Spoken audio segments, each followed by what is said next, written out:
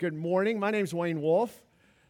I'm not Michael. He is sitting in the back of the room somewhere, though. Michael, raise your hand. Michael's here. Well, this morning we're going to take a break from Michael's cover-to-cover series for just this Sunday. I know there's a number of you that follow along with Michael on the In Context weekly broadcast. And he's working through the same series on In Context, edited to fit that broadcast. If you haven't been, I would suggest that you link yourself into that. There's some just great material.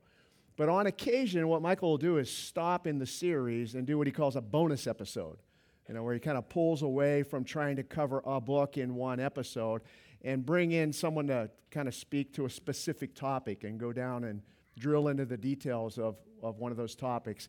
To a degree, we're going to do that a little bit this morning. So we're going to pull back from his series. Next weekend, Michael will be back, and he'll move on from the Psalms into the wisdom literature in the Proverbs. So look forward to that. But this morning, what I'd like to do with the time we have is deal with a really important topic for us from a Bible study point of view. And that is, what do the New Testament writers think about the Old Testament? How does the Old Testament fit into the New Testament? Well, and why is that even important for us? So this morning we're going to try and drill down into that. A little bit of Bible study, a little bit of a message. We're going to use Paul's letter to the Romans to just take a snapshot and get a look at that. And in a few minutes we'll end up in Romans chapter 3, looking at verses 10 through 25, where Christy with the kids pulled out verse 23 this morning. So Paul does a really good job there. But before we do that, let me start by just diving in with you with Paul's view. In his letter to the Romans, towards the end, as he is concluding his letter, he makes this statement in chapter 15, verse 4. For whatever was written in earlier times was written for our instruction, that through perseverance and the encouragement of the Scriptures, we might have hope. So I think it's fair for me to say that Paul had an Old Testament perspective. Let me give you another example. If you do have your Bibles, open them to Luke chapter 24. Let's see what Jesus thinks of that. This is a really familiar passage. Many of you know this. Let me just set the context quickly. Jesus, in his resurrected state, has joined a couple of the disciples as they were leaving Jerusalem with sadness in their heart, traveling to this town less than a day's distance away from Jerusalem, called Emmaus, and they are confronted by this fellow they don't know, who they then discover is Jesus himself. He spends some time with them, enjoys a meal, has basically the Lord's Supper with them, and then disappears. Now, these disciples have returned from their trip to the disciples in general, and Luke chapter 24, 36 says this, and while they were telling these things, so now they're back with the disciples and explaining what has happened to them, the text says he himself stood in their midst. Now there's some confusion about this. The description is that they're startled. They might even be frightened. There might be some doubt in their mind about what's going on. And Jesus standing in their midst has to prove to them that he's physical. Look at my hands. Touch me. I find it particularly interesting as a food guy. The first thing Jesus says is, how about some food? And they give him broiled fish to eat. So this is the setting. Now, what's of interest to us relative to the Old Testament is how Jesus characterizes his view of what we would call the Old Testament, what the Jews would call the Holy Scriptures to them. In verse 44, he says this, these are my words which I spoke to you while I was still with you. These are my words which I spoke to you while I was still with you. Here's the backdrop to that. There's a little bit of a criticism here, isn't there? Just kind of perhaps if I apply a little bit of tone to it. I've told you these things before. I've said these words to you. Well, what are those words? They are this, that all things which are written about me in the law of Moses and the prophets and the Psalms must be fulfilled. So here even Jesus says to them, if you want to know me, if you want to understand my role in this redemptive story of mankind to God, you can find me in the law of Moses, be the Pentateuch. You can find me in the prophets' writings. You can find me in the Psalms. So obviously, the Old Testament is a significant part to us understanding the Bible in its entirety. But one thing that I want to focus on this morning is, so what are the New Testament writers thinking as they are writing their words, and how do they use the Old Testament to, if I could use this analogy, bring their words to life for the hearers? Now, if you've been around church at all, you've heard, topics like that the Bible is inerrant. You've heard it's sufficient. There's these fancy words that can be used. I have one that I want to expose us to this morning. It's hard for me to even say, perspicuity. Let's practice that. Perspicuity. Who's ever said that word in a sentence? Not me. It's never come from my lips. But it's an important word for us as it relates to understanding the New Testament and the Old Testament's connections. James Callahan has a pretty lengthy quote here that I've captured. I just want to read through it quickly with you to kind of use as a kind of a stable starting point for us in this conversation. He says this: Scripture can be and is read with profit, with appreciation, and with transformative results. It's basically saying here that there's value in reading the Word of God. He goes on and he says, it is open and transparent to earnest readers. It is intelligible and comprehensible to attentive readers. Let me stop there and suggest there's two dimensions here he's starting to develop. The first is the idea of being earnest about something. That means you have to work at it. That you've applied to yourself a responsibility to get into it. And then he says, that's not enough. Even though you want to get into it, you're going to take the time to take it in. Perhaps it's to reflect upon it, to consider what it really means. He says, that's what's true about Scripture. It comes to you if you are earnest and attentive. He goes on and says, Scripture itself is coherent and obvious. It is direct and unambiguous as it is written. And what is written in Scripture is sufficient.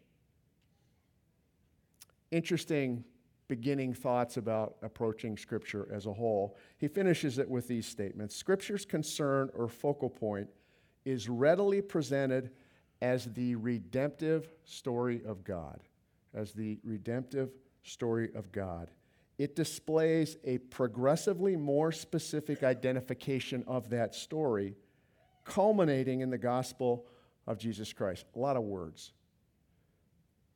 Simple view is it builds. But as it builds, the story is about a single thing. It's a person, and it is Jesus Christ in the gospel. I'm a simple guy. I wish he would have just started with the last statement. Scripture's clear about what it's about. I mean, that's what we want to take away this morning with that. Well, another piece of just Bible study, if you will. When Paul goes through his description of what the gospel is to the Romans, when he writes his letter, 39 times he quotes the Old Testament in those 16 chapters. Of those 39 times, 13 of them come from the Pentateuch, 9 of them from the wisdom literature, and 17 of them from the prophets. That's a lot. Let me make a suggestion to kind of put it in context for you. Let's pretend you're sitting with your Bible at your desk or your kitchen table, and you got a tablet of paper. And you're reading through the letter of Romans, and all you do is sit and write down on that tablet of paper every Old Testament reference that Paul goes through. Doesn't sound hard to do. Okay, now close your Bible. All that's left with you now is the tablet. I would contend that if you work through every one of those references, you will miss nothing of the gospel and get everything of what Paul is explaining in his letter. He just simply adds a little color commentary. You see, the Old Testament is significant. It is the Holy Scriptures of God, and it is important for us to understand. I've got this little slide here to say, when you think about the tenets of theology, the letter to the Romans is considered to be the greatest theological work of all time. It covers every gambit of what we would understand, of what we believe about the gospel. And I would say this, through his Old Testament references, he answers all kinds of questions. I've got a list here of 6. Who is God and what is his gospel? What is it to have faith? How do we come to faith? How can we receive forgiveness of our sins? How about this? How do we reconcile the Old Testament with Jesus Christ? The last one I noted for myself was, who is this Jesus? And why should we look to the Old Testament to understand? All of these questions get answered by Paul in this letter to the Romans. I have one last Bible study thing before we drill down into the Romans text. And that is, this is a pretty wordy slide that Clay is going to bring up, but I think it's worth pausing on for just a minute. Every one of us live life. And as we do, we approach the world with a perspective or a mindset. Now, there's a number of different ways to categorize that or speak to that philosophically. To keep it simple, I'm going to use a very basic, simple way because I'm kind of basic. 3 views of the world. Fancy title, secular humanism. Here's Wayne's simple definition. Man is in control. So when we look at the world, some people look at the world and say, we don't need God. Man's got it figured out. How about this? We're all going to figure out how to save the planet. I mean, in our political structure today, it doesn't matter what side of the fence you're on, everybody's got the answer, right? Man is in control. Now, I tend to be a math guy. My wife tells me I'm on the autistic kind of screen of things. I see everything in patterns and numbers. So here's my mathematical equation for that. Man, us, we have natural senses. There are things we know just because of who we are. We're human beings. Second, we're able to reason because God set us up separate for reasoning, but we don't know there's a God. So we think that we have the answer to everything. Man's natural senses plus his reasoning gives him true knowledge. That's secular humanism. There's no need for God. Well, then there's theistic humanism. Man's still in control, but I got my little friend God with me. And there's a lot of gods. There is not one true God. It does add the possibility that there's this spiritual dimension in life. So I'm in control of things, but I know there's some stuff I don't understand. That's what theistic humanism is. My equation there is it takes the natural senses, adds man's reasoning, stirs it in a pot, and suggests that there's some spiritual stuff going on outside of us. Now that spiritual thing might be indigestion. Or it could be a UFO. I'm not suggesting that it's rational. There is some spiritual sense. Third category that I say is the other predominant one is one that we would all kind of agree to, Christian theism. It's the idea that God is in control. So we go from man is in control to man is in control with some help from his friendly God to God is in control. And this is what we would say is the Christian viewpoint, the evangelistic perspective. God is the master creator of all things, and man is subservient to God. And without God's intervention in this world, there is no hope for man. That's Christian theism. Now you're wondering, okay, Wayne, why are you messing around with this? Really, I just want to do it for one reason, a warning. And just like Christy talked to our kids about sin, here's a warning that I have about the way we face the world. There are many times in my own life where I look a lot more like a theistic humanist than I look like a Christian theist. I kind of like the idea of having God in my back pocket. Be careful. This is what Paul is going to address in his letter to the Romans. So I'm going to ask you to open your Bibles to Romans chapter 1. Wouldn't be fair for me to use any of Paul's quotes without first establishing why is it that Paul writes this letter to the Romans. And we're going to look at just the first 4 verses of Romans 1 to begin with. Now let me give you just a little bit of backdrop. For those of you that are Bible study students, you know all of this. This letter was probably written somewhere in the area of 56 or 57 AD. If you follow along the Corinthian text, you'd agree that Paul is in Corinth as he writes this letter. Actually, towards the end of one of the Corinthian texts, he talks about having a person actually writing it down for him And then as he finishes it, he puts his signature to it and his closing salutations to confirm it is a letter from him.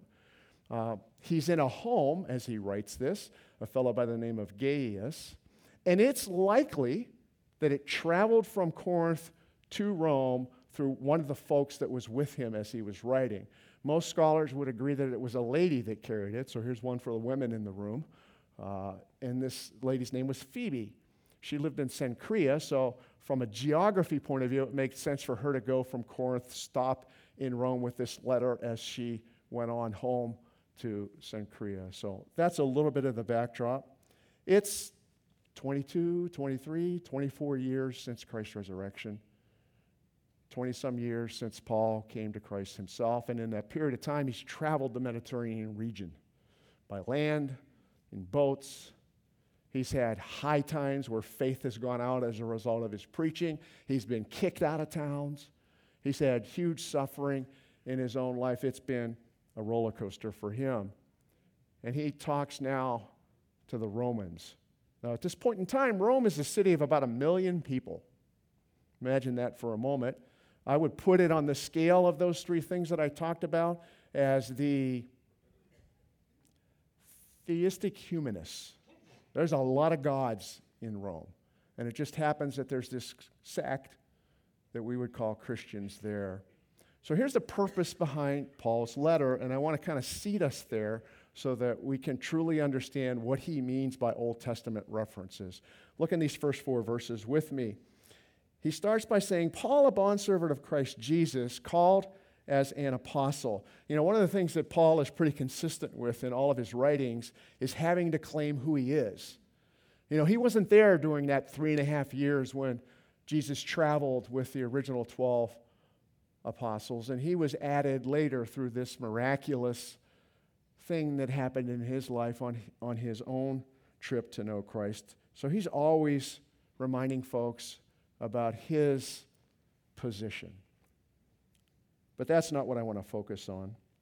He says that I'm writing because it's the gospel of God. Circle that in your text, the gospel of God. Here's what I want to suggest that we need to come to grips with as Paul writes. This is not man's gospel. This is not Paul's gospel.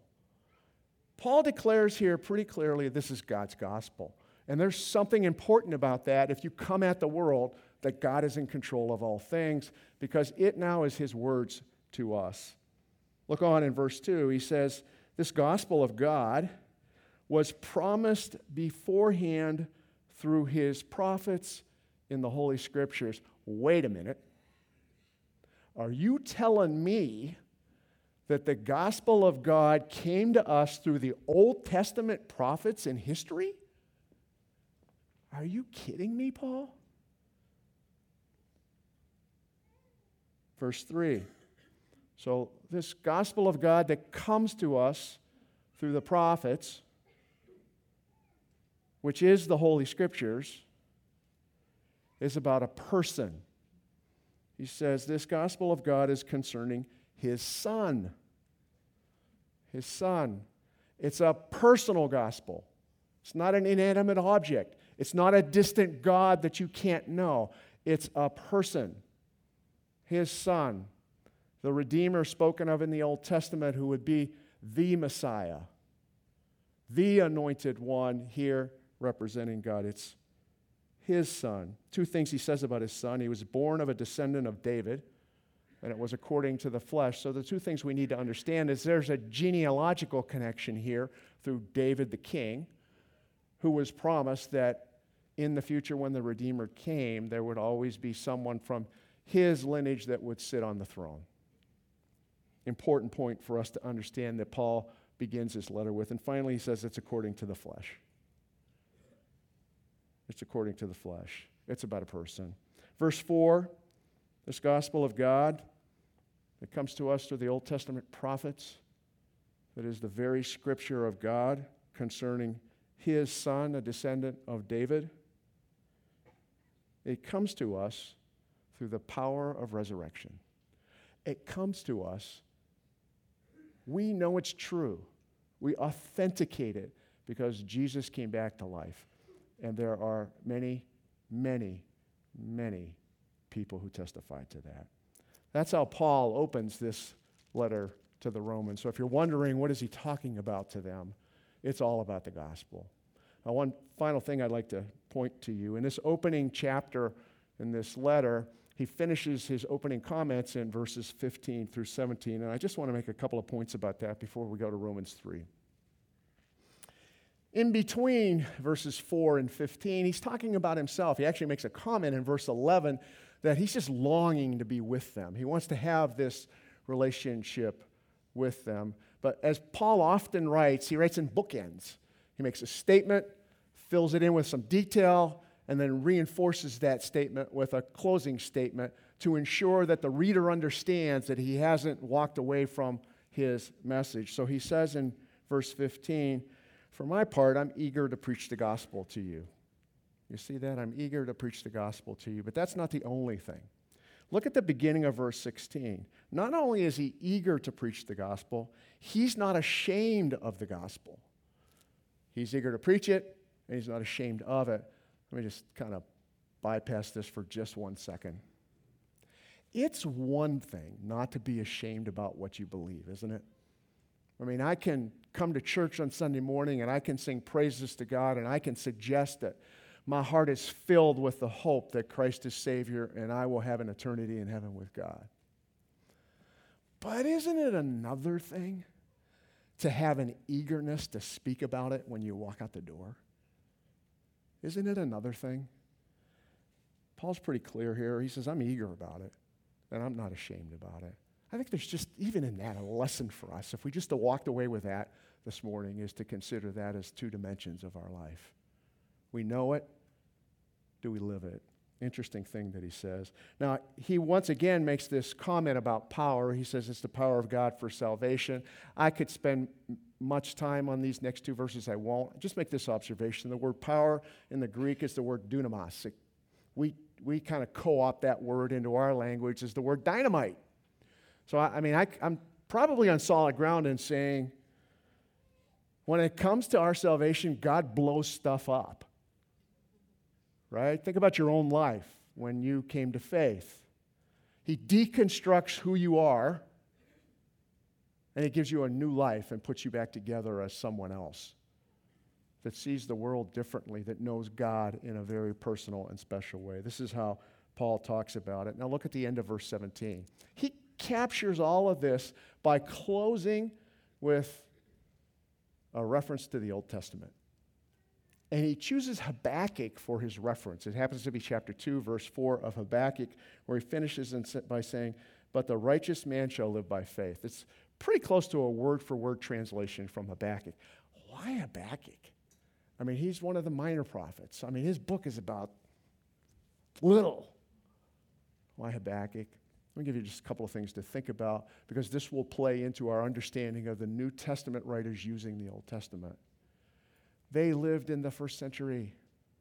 They have a first century mind. They think about things relative to their own personal circumstances and experiences and the things that they know of that time. We don't have that mind. It's difficult to step back and understand that. Habakkuk, as a prophet, lived 600 years earlier, long time before this is written. But it's interesting, even in our contemporary world, that little book, Habakkuk, is the most preserved book that we find in antiquity today through archaeological digs. There are more examples of the book of Habakkuk in its complete volume than any other book of the Old Testament. Now, you go, oh, okay, that's cool. Well, here's what that means. It must have been important. They must have used it a lot. Why would there be so many copies of it? So I would contend that one of the things that we have to come to grips with when we take a look at the New Testament and understand the fit of the Old Testament is how natural it was for the people to look to God's Holy Scriptures, what we call the Old Testament, to understand who God was. Now, we have the benefit of the New Testament because the New Testament writers help us to understand the Old Testament, and that's the point that Paul makes in the way that he writes. Make sense? You can say no. That's okay.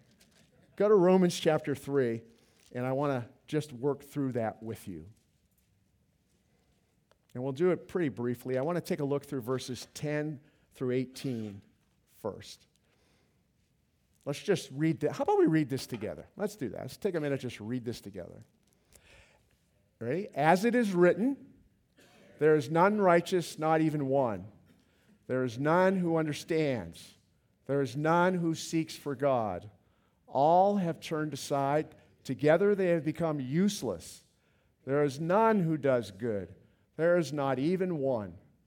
Their throat is an open grave. With their tongues they keep deceiving. The poison of asps is under their lips, whose mouth is full of cursing and bitterness.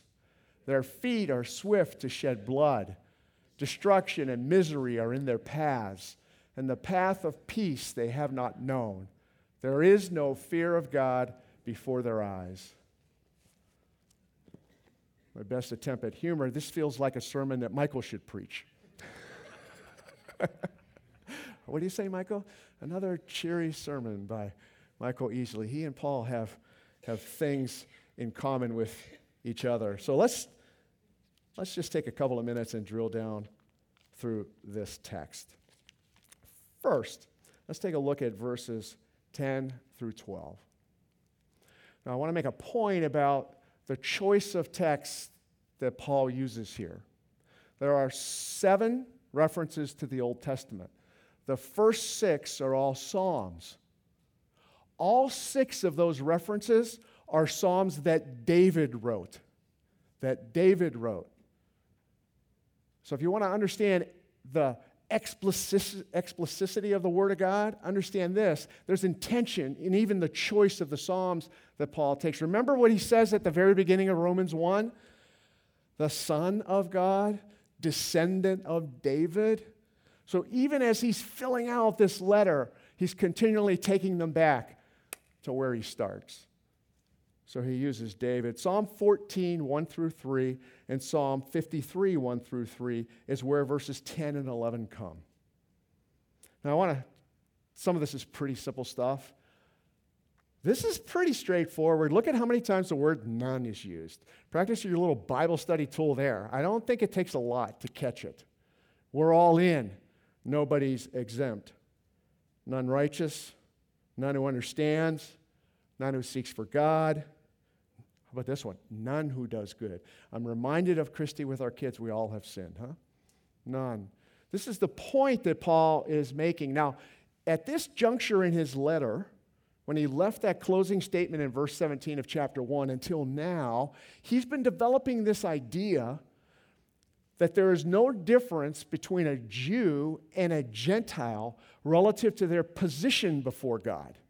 He's not suggesting that the Jews weren't the chosen people of God and they're not some special things that God has planned for them, but he is suggesting that when it comes to sin, humanity is infected with this, and that there's no reason to think that God has exempted one people group from that condemnation. So he emphasizes this idea of none. The none don't know righteousness. They don't know what a holy God is. They don't even understand who a holy God is. And if that's not enough, he says they don't even want to know God. None seeks for God. This is what he is laying out to all mankind, of which we are part. Actually, Psalm 53, if you were to go back there and take a look at it, it's got one of those little scripts at the top of it that kind of defines the psalm. It says Maskil Psalm. It's the idea that these psalms were written as a frame of reference of sadness. You know, almost this idea about being sick because this circumstance exists. And it's meant to be contemplative, that we take it in and think about it. I would observe that in our society today, even for us Christians, it's easy not to think about our sin. It's really easy to compartmentalize it and put it aside. Paul says we'll have none of that. We're all stuck with this issue. Psalm 36:3, he takes to define verse 12. Now, I want to digress for just a second and just give you a little bit of kind of idea of how this works. In the New Testament, when an Old Testament is referenced, it's usually done one of 3 ways. It can be word for word. So the New Testament writer will actually take the script right from the Old Testament scripture, and it's word for word as it was in the Old Testament scripture. Sometimes it's kind of paraphrased. It is the Old Testament scripture, but it's got some, little things in it that doesn't change its meaning, but maybe contemporizes it to the writer's language. And then sometimes in the New Testament, it's a reference. It's not really word for word. It's not paraphrased. It's just, it kind of makes you think about an Old Testament text. Now, in those first two examples that I mentioned, and in your Bible, most translations will capitalize Old Testament references when it is that way. So it's easy. When I said to you, get your pad of paper out, go down through Romans and make a list, all of Paul's, when I say 39 quotations, there's more of the Old Testament in Romans, but the 39 quotations I'm referencing are the ones that you can find capitalized. So this is a little bit of that kind of a backdrop. Psalm 36:3. Here's something that I would just suggest to you as I even look at this next chunk and we work through the Psalms. Let's remember what Michael taught us last week. The Psalms were well known. They were songs. Many of these were put to memory. They were spoken of in the normal course of life. They were even sung. Not a little ditty here. If you are a Bible study student, if you want to go off on a little rabbit trail, go back on your own to each of these Psalms that I'm laying out before you and go read the first verse of each of those songs. Let me digress for a minute.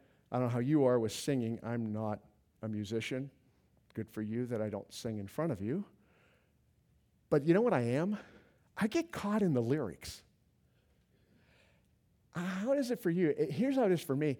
I have a tendency to remember the first line of a song. I might get like halfway through the second line and then I'm lost. But I remember the first line. If you were to go back to each of these Psalms and read the first verse of each of those Psalms, I don't think it's an accident. Every one of these Psalms focuses on the glory of God, His long arm that reaches man and doesn't lose him, and it praises Him for who He is as the Redeemer and saving one. They all start that way. But what does Paul do? He jumps into the middle of these things and goes after man. Because you don't get to know God's glory if you don't know your sin first. Does that make sense to you? So this is what I'm working through with you. Let's go on to the next, Psalm 5, verse 9. That's verse 13. Their throat is an open grave. Now, if you lived at this time and you had an Old Testament mindset, you'd know that if you touched a grave, that made you unclean. If you want to go study that, look back in Numbers chapter 19, and you can learn all about the filthiness of an open grave. By this point in time, the idea of an open grave, it basically became a metaphor for human depravity. That's kind of what point it would try to make to us. Here's what the beginning of verse 13 says, and that's on the beginning of verse 9 says in Psalm 5, there is nothing reliable in what they say. Their inward part is destruction itself. And then it finishes with their throat is an open grave, which is the part that Paul captures here in his Roman letter. There's nothing about them that's reliable. They don't even speak truth. The next is the second half of verse 13. With their tongues they keep deceiving. The poison of asps is under their lips. That comes from Psalm chapter 140, verse 3. Let me illustrate what I said earlier about how each of these Psalms begins by drawing us to a holy God. Here's what Psalm 140, verse 1 says. Rescue me, O Lord, from evil men. Rescue me, O Lord, from evil men. Wait, let me get it. None of us are not evil. God, rescue me from all of us. I mean, that's effectively what the psalmist is saying here. He goes on and he says in verse 1, preserve me from violent men who devise evil things in their hearts. Paul is describing in innate detail sin. Just sin. Nothing more than that. but everything, because we can't get away from it. How does he define it? Let me just give you just a simple definition from my perspective. He says that we're hypocrites. All of us are. That we're deceivers. All of us are. And in fact, if we were to look closely at these texts, we'd have no choice but to conclude that there is no escape. Now, Paul abruptly leaves the Psalms and goes to the prophet Isaiah. And this is Isaiah chapter 59, verses 7 and 8 that he now speaks from. He says, their feet are swift to shed blood. Destruction and misery are in their paths, and the path of peace they have not known. Here's a thing to consider. Let's just take those three pieces apart. Their feet are swift to shed blood. I mean, that's basically a statement that we're proactive in our sin. It's not accidental, it's purposeful. We, as sinners, are proactive, and we physically move towards it. Second thing he says is that destruction and misery are the result of it. They are in the paths. How about this for a big, bold, happy idea? In our sin, we bring pain and suffering to other people. And sometimes it's really significant. It really hurts other people. Paul says it hurts so much that it brings destruction. It brings misery. The third thing he says of Isaiah, the path of peace they have not known. The path of peace they have not known. I don't often think this thought, but how about this? In our sin, we don't know what peace is. We're so focused on ourselves and what we want and how we want things done, to even consider another person isn't part of the program. This is the tough part of Paul's storyline. Now he finishes with one final reference to the Old Testament, and it is Psalm chapter 36, the second half of verse 1. He says, there is no fear of God before their eyes. There is no fear of God before their eyes. The beginning of that verse says this, transgression speaks to the ungodly within his heart. The point of this entire verse, taken from this psalm, is simple. God isn't even part of the thought process. Now we've moved from theistic humanism all the way back to all that matters is man is in control. And this is how Paul ends with his declarations. Here's my simple equation. Hypocrisy and deception, they are who we are. Mix it up in a little bowl. Add a little wicked intentions to the hypocrisy and the deception, and you find the condition of man. This is sin. Now, I don't know how you are, but sometimes when I see everything kind of packed in my face, I better understand it. So I've created this little word cloud that's coming up on the screen, and all I've done is taken every one of those phrases from those Psalms about sin and put them on this screen. Here's sin. It's full of cursing and deception. No one understands God. None of us even seek him. Destruction and misery are what we bring, and we've all turned aside from God. Sometimes when you just kind of look at it in its ugly, brilliant self, it has a bigger impact. This is why coming to faith in Christ is so different. Now let's just move on from there. I want to stay in Isaiah 51 for just a second, though, to illustrate one other thing. How Paul takes the Old Testament and blends it with his answer to the issue. So in Isaiah 59, if you were to look back at the entire section of prophecy here, what we've charted off as a chapter in Isaiah, you'd see this. Paul quotes verses 7 and 8. But if you look in the center of Isaiah 59, in verses 2 through 19, is this picture of sin. And it gets into some pretty granular detail. I would just observe, even in verse 12, the prophet says, and our sins testify against us. It's basically there's no secret sins. Everything's on the table. And it's glaring beauty, and you can't hide from it. But if you understood this entire prophecy, that depth of sin is captured within the glory of God. In verse 1, Isaiah 59 says this, "Behold, the Lord's hand is not so short that it cannot save."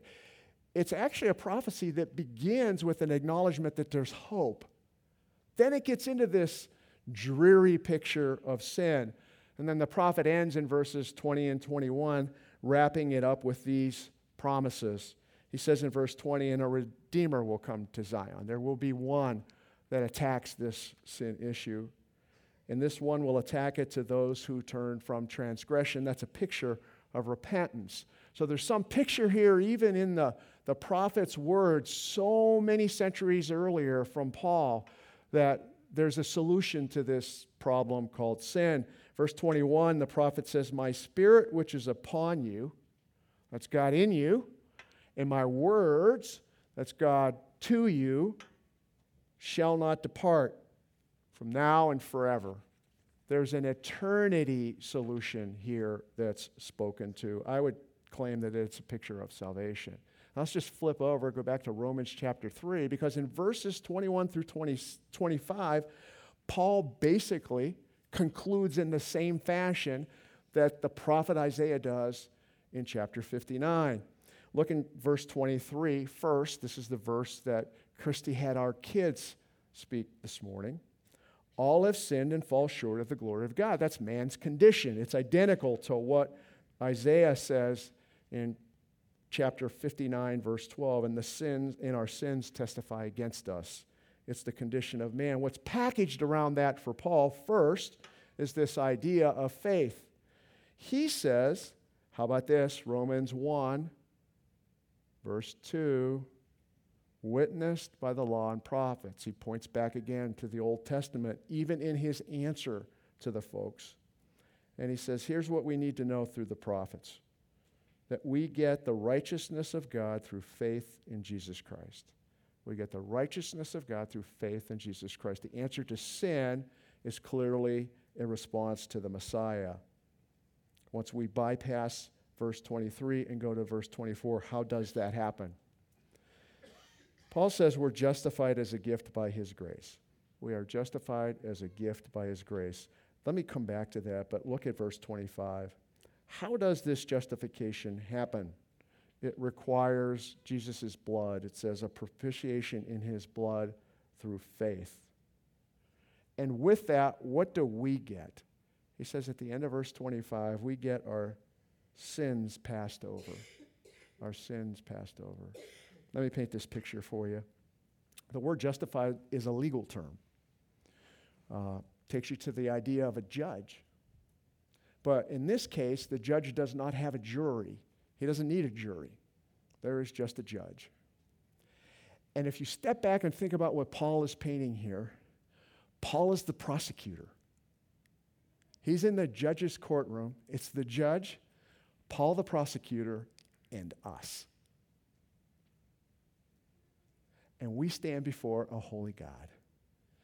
And Paul is the most accomplished prosecutor you have ever met, because he has convinced the judge that there is no hope, that sin has overtaken us, and this is the end. But here's the picture that is painted about the judge. The judge is sovereign. The judge has no limits associated to whatever decree he can make. And what does the judge do? What does our holy God do in light of our sin? He provides a solution. He sends us his Son. He sacrifices of himself. We are not, our sin doesn't just go poof. There's bloodshed for us. The judge stands before the accused and doesn't declare that they didn't sin, that we didn't sin. He declares, because he is sovereign, that he makes us innocent of our sin. We can't earn that. What does Paul say? It's a gift. He says, justified as a gift. This is what Paul outlines in Romans chapter 3. since I've poisoned you with my silliness of word clouds, here's a word cloud built around this. It's a story of hope, or if you choose not to have the word hope in there, it's a story of faith. I've done the same thing here. I've just taken the words from Isaiah 59 and from Romans chapter 3, verses 21 through 25, and I've just put them on this one screenshot with this idea of hope and faith. I hope it's encouraging. It's a reminder to me that it's a gift by His grace, that it's witnessed by the law and prophets in the Old Testament, that it is the very righteousness of God revealed, and that, yes, the Lord's hand does save. You see, it's through God alone, by Christ alone, through faith. This is what Paul tells us. I know you're taught you should have 3, 4, 5, if you're Michael, maybe 8 or 10 practical applications. That's where you laugh, practical applications at the end. I don't have any, but I do have something to say to you. The writer in Hebrews chapter 11, says this. We know it well. He says, now faith is the assurance of things hoped for. It is the assurance of things hoped for. Does that sound like Paul for a minute? Actually, there are some theologians that would credit the writing of Hebrews to Paul. Faith is the assurance of things hoped for. It is the conviction of things not seen. There is a mystery to this gospel that isn't revealed through a billboard. It's not part of a television commercial. Can't even be written in a book. But it's revealed in your heart because it's a personal relationship that you get when you know Christ. I just want to leave you with that thought, that faith is the assurance of things hoped for. If you're at a place where hope seems dwindling for you, be encouraged. God is on His throne. And the writer of Hebrews says this about that, and then I'll finish. Let us lay aside every encumbrance and the sin which so easily entangles us. And let us run with endurance the race that is set before us, fixing our eyes on Jesus, the author and perfecter of faith, who for the joy set before Him endured the cross, despising the shame, and has sat down at the right hand of the throne of God. For consider Him who has endured such hostility by sinners against Himself, so that you may not grow weary and lose heart. Think on Jesus and be encouraged.